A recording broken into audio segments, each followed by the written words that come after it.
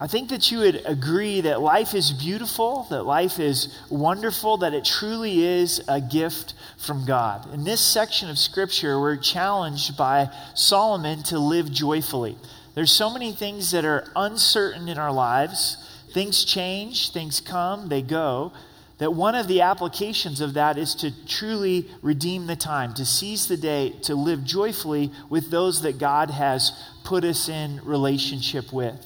Solomon is showing us where all of the things are empty, where all of the things are meaningless, so that we can really see where there is a true value. So let's jump right in and let's look at verse 1 this morning. For I consider all this in my heart so that I could declare it all.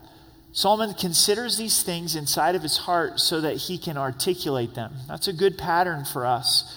Take time to meditate, to pray, to think things through, so when it comes time to share, it's organized in our hearts and our minds. That the righteous and the wise and their works are in the hands of God. So for those that are following the Lord, that are walking in wisdom, your wisdom and your works are in the hands of God. Ultimately showing that God is the one who allows the wisdom. God is the one who allows these works that glorify himself. That he's sovereign, that he's in control of our lives. People know neither love nor hatred by anything that they see before them. If we don't have the perspective of God, the perspective of his word, how are we going to know love? How are we going to know right and wrong? And Solomon says that doesn't take place by observing what's in front of them. All these things come alike to all. One event happens to the righteous and to the wicked, to the good, the clean, and the unclean, to him who sacrifices and him who does not sacrifice. As is the good, so is the sinner. He who takes an oath is he who fears an oath. So similar events happen to the wise and the righteous. There's things that will cause wisdom to benefit our lives. Wisdom keeps us from sinful choices and the consequences thereof. But there is an element where whether you're walking in wisdom or you're walking in foolishness, there's simply trials in this life. And this actually leads to Solomon's point to enjoy God and enjoy his provision, because you never know when a trial is around the corner. So if you're taking notes, the first reason to enjoy God and his provision is the rain falls on the just and the unjust. So enjoy what God has provided. Enjoy those gifts that he has given. Enjoy those that you're in relationship with. If you get a flat tire or the tire explodes, what happened there? Was that an attack of the enemy? Possibly. But more than likely, it's the rain falling on the just and the unjust. Did the tire blow because you were walking in foolishness? Maybe if you were speeding, or maybe if you didn't have the adequate air in the tire. But tires just explode, don't they? It's part of this fallen world. Things go from order to disorder. So we don't know when there's going to be suffering. We don't know when there's going to be trial. So enjoy the Lord. Live joyfully. Enjoy those people that God has placed in your life. Verse 3, this is an evil in all that is done under the sun, that one thing happens to all. Truly the hearts of the sons of men are full of evil. Madness is in their hearts while they live, and after that they go to the dead. Solomon is choosing to look at things from an under-the-sun perspective, absent from a relationship with God, so that when he gets to the end of the book and says this is the conclusion of the whole matter, that you would fear God and do his commands, that all of a sudden we go, yeah, that is so deep. That's what really causes life to make sense. But absent from an eternal perspective, it's frustrating that the same things happen to the wise and the foolish. It's frustrating that a person of wisdom and a person of foolishness both get cancer.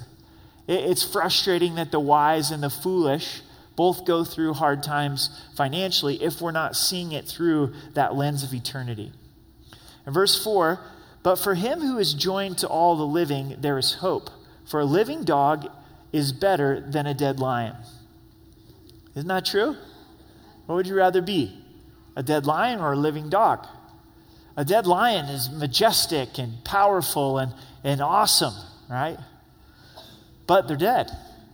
And here's a dog that, man, isn't that great? Isn't that wonderful compared to the lion, but he is living.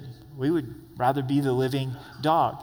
What stood out to me in this phrase is, but for him who is joined to all the living. Who is the ultimate one who is living? Christ. He conquered the grave. And so as we're joined to Christ, we have life. As we join to Christ, we've overcome death. In verse 5, for the living know that they will die, but the dead know nothing, and they have no more reward, for the memory of them is forgotten. Also their love, their hatred, their envy have now perished. Nevermore will they have a share in anything done under the sun. So once you die, from an earthly perspective, from what we experience here, there's no more reward. You're not going to earn any more paychecks in this life. Eventually, your memory is forgotten. Grandkids probably remember. Great-grandkids may remember. A couple of generations at most, but eventually we will be forgotten. Also, all of our actions and attitudes are forgotten as well. Our love, our hatred, our envy, they perish. Once you die, you can't come back and love someone again.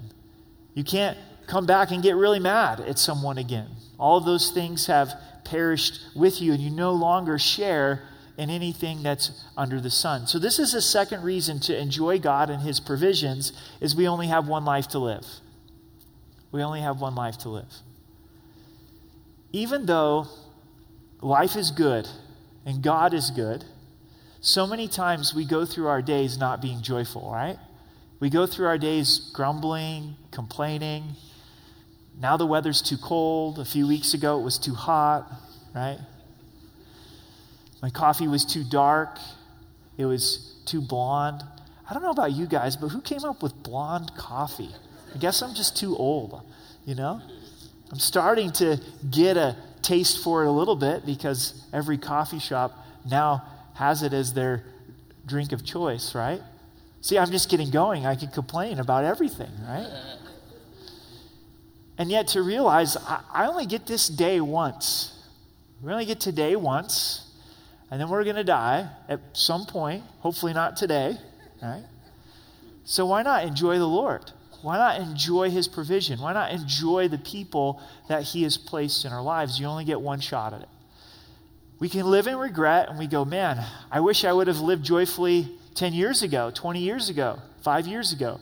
But we have this day and the day moving forward. And for God to do a work in our hearts to cause us to be in a place of joy. In verse 7, we really get to the heart and the meat of this chapter. Go eat your bread with joy and drink your wine with a merry heart, for God has already accepted your works. Let your garments always be white, and let your head lack no oil. Go eat your bread with joy. Solomon's saying, here's something that's meaningful in the midst of all of the emptiness and all of the vanity and the uncertainty, is eat your bread with a joyful heart. God has created us with the need for food. He could have created us in another way, but instead he decided that we needed food. When he created Adam and Eve, he created the Garden of Eden, and he blessed them with all kinds of wonderful food. We have to stop and eat. What's the purpose of having to stop and eat? That hopefully we'll enjoy the Lord. That hopefully we'll say, God, thank you for providing this for me. You have caused the plants to grow. You have caused this cow to eat the grass and be slaughtered and now become my hamburger. Like, without your hand on this, none of this would work. Veggies are your thing, the Lord made them grow, right? Fruit's your thing, the Lord made them grow. And to stop and to say, Lord, thank you. Thank you for this food. Thank you for who you are. Also, food brings us together with people. Even in our culture where we're busy, how many times would we not see people if it wasn't for food? It brings us to that point of spending time with family, with friends. Business relationships are done over food. And to say, Lord, thank you for this opportunity to spend time with this person. It's a gift because the rain falls on the just and the unjust. So I could easily have not made it to this meal because of something that came up. But I'm here, and you have provided this. Death is certain. I've only got one life to live, but I'm here right now. They're here right now, so I'm going to enjoy this. I'm going to eat it with joy. Verse 8 is a declaration that Solomon's desiring prosperity, that your garments would be white and your head would lack no oil. Both speak of prosperity. Verse 9, live joyfully with the wife whom you love all the days of your vain life, which he has given you under the sun. All your days of vanity, for it is your portion in life and in the labor which you perform under the sun. Solomon just did some trash talking right up in there. He just said your life was vain, right? Your life was empty. This word vain in the Hebrew, it speaks of breath. It speaks of vapor. As it's getting cold in the mornings, the evenings, we're going to begin to see our breath, won't we? And that speaks of an empty life or a vain life. It's quick. It passes. So in light of the fact that there's emptiness and our lives are this vapor that perishes, here's what we're to do. Live joyfully with the wife whom you love all the days of your life. Third reason to enjoy God and his provision is this is our portion in life. This is what God has given to us in life. All of these things are uncertain. All of these things are changing, but a gift from the Lord is to be able to enjoy companionship inside of marriage. So this does teach us how God sees marriage. God sees marriage as a good thing. Culture and society doesn't see it as a good thing, but God sees it as a good thing. In Proverbs, it says, he who finds a wife finds a good thing. God doesn't even say he who finds a good wife finds a good thing, right? He just says, if you find a wife, you find a good thing. We're studying Genesis on Wednesday nights. This Wednesday will be in Genesis 2, where we see God creating Adam and God creating Eve, this first marriage, and so many principles for marriage. But when we think of life, we think of a relationship with the Lord, and another tremendous gift that God gives is marriage, to enjoy companionship throughout our lives and to live joyfully together with your spouse. If you're married, are you living joyfully with your spouse? Are you committed to loving them all of your days? What gets in the way of living joyfully together?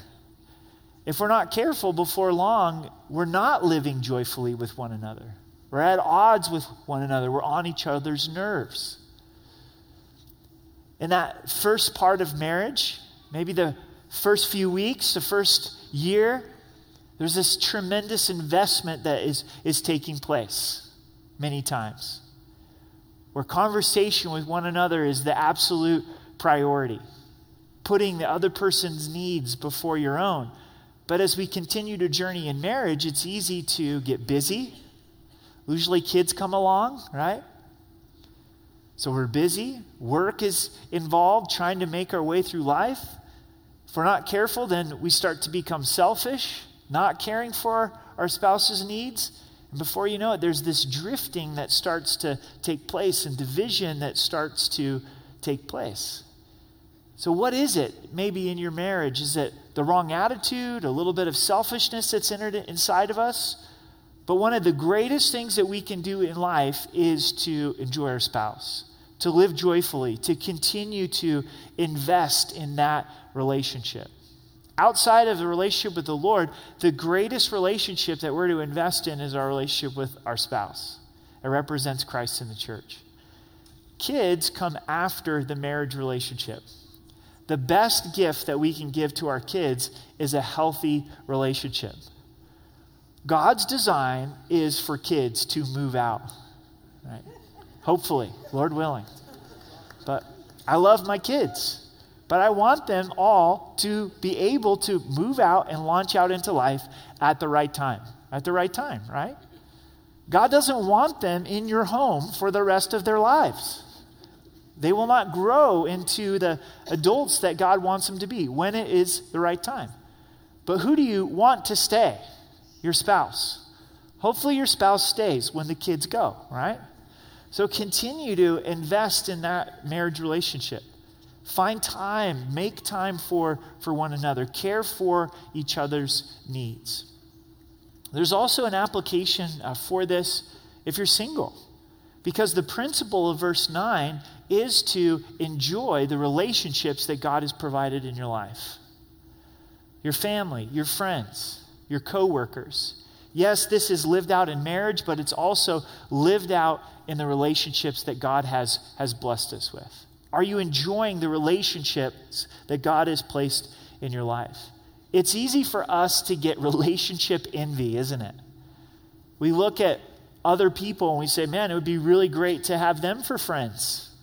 It'd be really great to have them for coworkers. It'd be really nice if we got some different neighbors, right? Instead of going, this is who God has placed in my life. This is my family. This is my friends. These are my coworkers. So whether married or single, to live joyfully with those that God has put you in relationship with. Everything's in God's hands. We live where we live by his hand. We're in the family that we're in by his hand. You don't get to choose your own family, right? You're in the job that God has you in because that's the job he has for you. And so instead of fighting that and going, man, I'm kind of sick of this person, to be able to say, Lord, thank you. This is my portion. This is your provision in my life, and I'm going to seek to live joyfully with them. Verse 10, whatever your hands find to do, do it with your might. For there is no work or device or knowledge or wisdom in the grave where you are going. In light of all of Scripture, is there work that's going to be done in heaven? Yes. We get to rule and reign with Christ. Christ is going to have things for us to do, but it's going to be work without the curse being present. But from Solomon's perspective, what he's highlighting in verse 10 is this life is the only opportunity that you have to do work here on this earth. So do it with all of your might. In light of all these things that are changing, enjoy the Lord, enjoy the people that God has placed you in, enjoy the work that God has given you to do. I like how it's worded, whatever your hand finds to do, because our hands find a lot of things to do. And some things we love, and some things we hate. Some things we get appreciated for, other things nobody notices. And whatever our hands find to do it with our might. Colossians 3:23 says, and whatever you do it heartily as to the Lord and not to men. Do it unto the Lord. Verse 11, I returned and saw under the sun that the race is not to the swift, nor the battle to the strong, nor bread to the wise, nor riches to men of understanding, nor favor to men of skill, but time and chance happen to them all. This is right after this exhortation to work with all of your might. What happens when we start working with all of our might? There's an expectation that it's going to lead to earthly good, that we're going to get ahead. Now, sometimes that's what happens. Sometimes God allows that. You work hard, you get the raise, you get the promotion. You work hard, you get the college degree, and that works out to a better work opportunity, right? But does it always happen that way? No, not if we're honest, because the swift don't always win the race. Sometimes it's not the fastest that win. They trip and they lose the race. Sometimes it's not the strongest who win the battle. It's not always the wise who have bread. It's not always the rich. Men of understanding are not always rich. And so we have to understand in the midst of this, I'm doing my work unto the Lord, and I may experience the fruit of it, or I may not experience the fruit of it. We've all seen and known people that have walked in wisdom and worked hard, and from the earthly perspective, they don't have a lot to show for it, right? So I think Solomon is saving us from that ultimate disappointment and saying, I'm doing this for the Lord and trusting God for the results. In verse 12, for a man also doesn't know his time, like fish taken in a cruel net, like birds caught in a snare. So the sons of men are snared in an evil time when it falls suddenly upon them. If you go fishing, right, throw out the hook, put some bait on it, and the fish is like, oh, that looks like an amazing worm right there. What is this bright color, this thing called power bait? Bam, they go for it. And the next thing they know, this worm bites back. It's on. And you're rejoicing, gotcha, sucker. Woo! It's If you fish, that's the whole point, right? It's fun. But the fish is caught by surprise. A bird caught in a trap is caught by surprise. Death oftentimes comes upon us by surprise. We didn't see it coming. One of the things that I've noticed and been paying attention to as I've lived in Colorado for some time is our roads are getting more and more unsafe. Our city has had 40 people this year die in traffic accidents. That's a lot of people. That's almost one a week. In our city, someone's dying in a traffic accident. This week on I-25, another person died and passed away. For the state, for the whole state, we're at 436 people dying in traffic accidents. It's the most dangerous thing that you do all day. But when I get in my car, do I think that it's dangerous? Absolutely not, right? It's normal. I'm expecting to get wherever I'm going to go, but it's not a guarantee.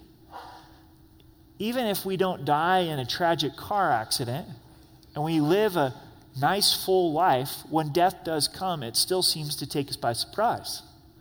Even though we hear messages like this is for someone else, right? Have you ever met somebody your own age and you kind of go, they seem kind of old. And you realize, hey, we're the same age. Do I look like that?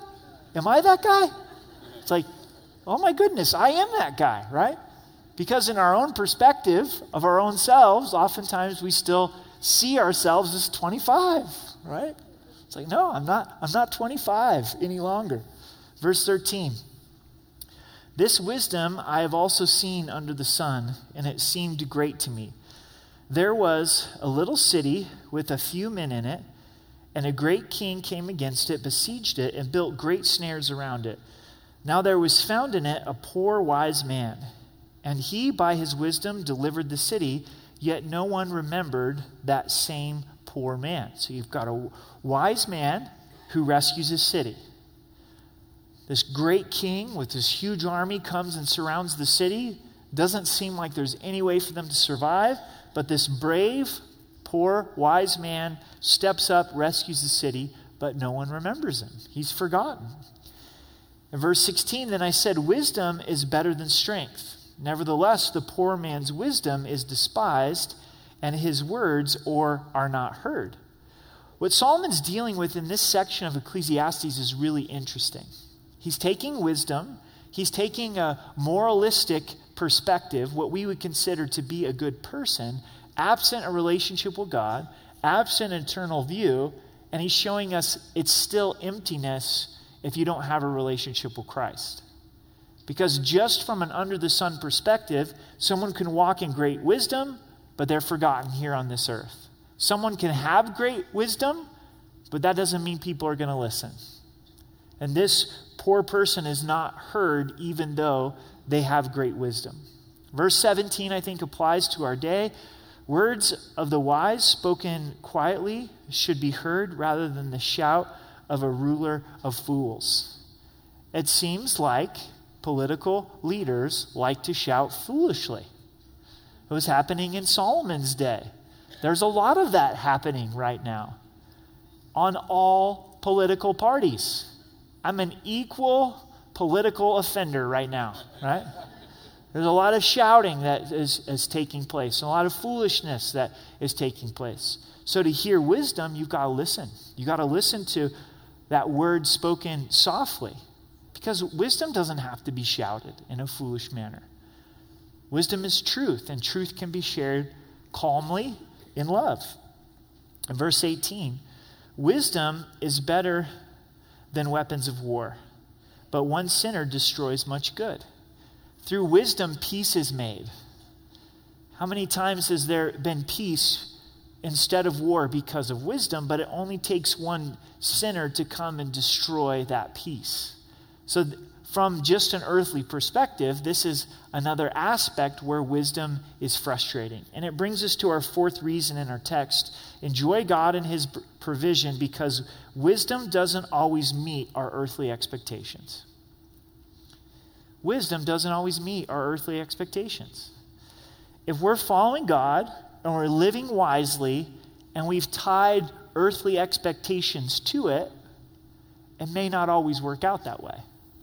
You might say, I've really applied myself to godly wisdom, and I want people to hear me. Well, they may, or they may not. There's a lot of people in Scripture that had godly wisdom and did exactly what God wanted them to do, but nobody listened. Nobody listened to Jeremiah. But Jeremiah wasn't living for an earthly expectation. He was being obedient to God. I think we need to be careful in this, because if we're honest, when it comes to obedience to God, oftentimes we attach some earthly expectation to it. And that becomes our motivation. If I do this, I'm going to get this. If I do this, I'm going to get this. But why do we obey God? Because he's good. Because he's asked us to follow him. And whether we see the results or we don't, in light of eternity, it's going to be worth it. Saying, I'm doing this to be in relationship with you, walking in obedience to you, not because I'm desiring some earthly expectation. So let's do some self-evaluation. That's always fun, isn't it? Okay, let's just evaluate those that are close to us. Let's do some spouse evaluation, right? No. Let's do some self-evaluation for just a moment. Do we go through our days living joyfully? If we were able to spend time with Jesus in his earthly life, do you think he was joyful? Absolutely. In fact, the Bible tells us that he had joy above all of his fellows. He was the most joyful person on the planet. And I don't know about you, but it's easy to try to conjure up joy in my life. I'm tired of being Captain Grumpy Pants, so it's time for me to be joyful. But when true joy happens in my life, it happens as I spend time with the joyful one, Jesus. In his presence is the fullness of joy. As we're connected to the vine, then his joy begins to well up inside of our lives. I want to leave you with a story this morning of a family in the Great Depression, struggling to be able to survive, struggling just to be able to have food. It's coming up on Christmas time. They know that they're not going to be able to get gifts for one another. So the dad has an idea. They had some magazines. Let's cut out pictures of things in the magazines that we wish we could give to each other. So it was quite a week, busy cutting out pictures and wrapping them up for each other. Cut down a Charlie Brown tree from the yard. It's Christmas morning. Time to open up these gifts, these pictures. Dad, he received in the pictures a red sports car, right? A speedboat to go out on the lake. Mom got a fur coat and a diamond necklace. Here comes Pete, and he's got his picture wrapped up. He's the son, and he hands it to mom and dad. And it's colored. Picture of a man, a woman, a boy around a Christmas tree with their arms around each other, and then he wrote the two letters, us. U-S. Us. And the mom went on to say that was the greatest Christmas gift that she ever got. Were those good circumstances? Were those joyful circumstances from our earthly perspective? No. But why were they joyful? Because that family chose joy, didn't they? That dad got creative and said, I'm going to invest in my family, even though I don't have any money. I can't do it in the traditional way. That boy, he said, I'm going to enjoy mom and dad. I've got the greatest gift. I've got mom and dad right here. And a lot of times we go, well, if this would change in my life, then I could have joy. But I think the decision for us is to choose joy and to say, God, you're good. You in and of yourself are good. I'm going to spend time with you, and I'm going to enjoy your provision. I'm going to enjoy the simple things that you've provided in my life, and I'm going to enjoy the people that you have put in my life. So let's stand together and let's pray.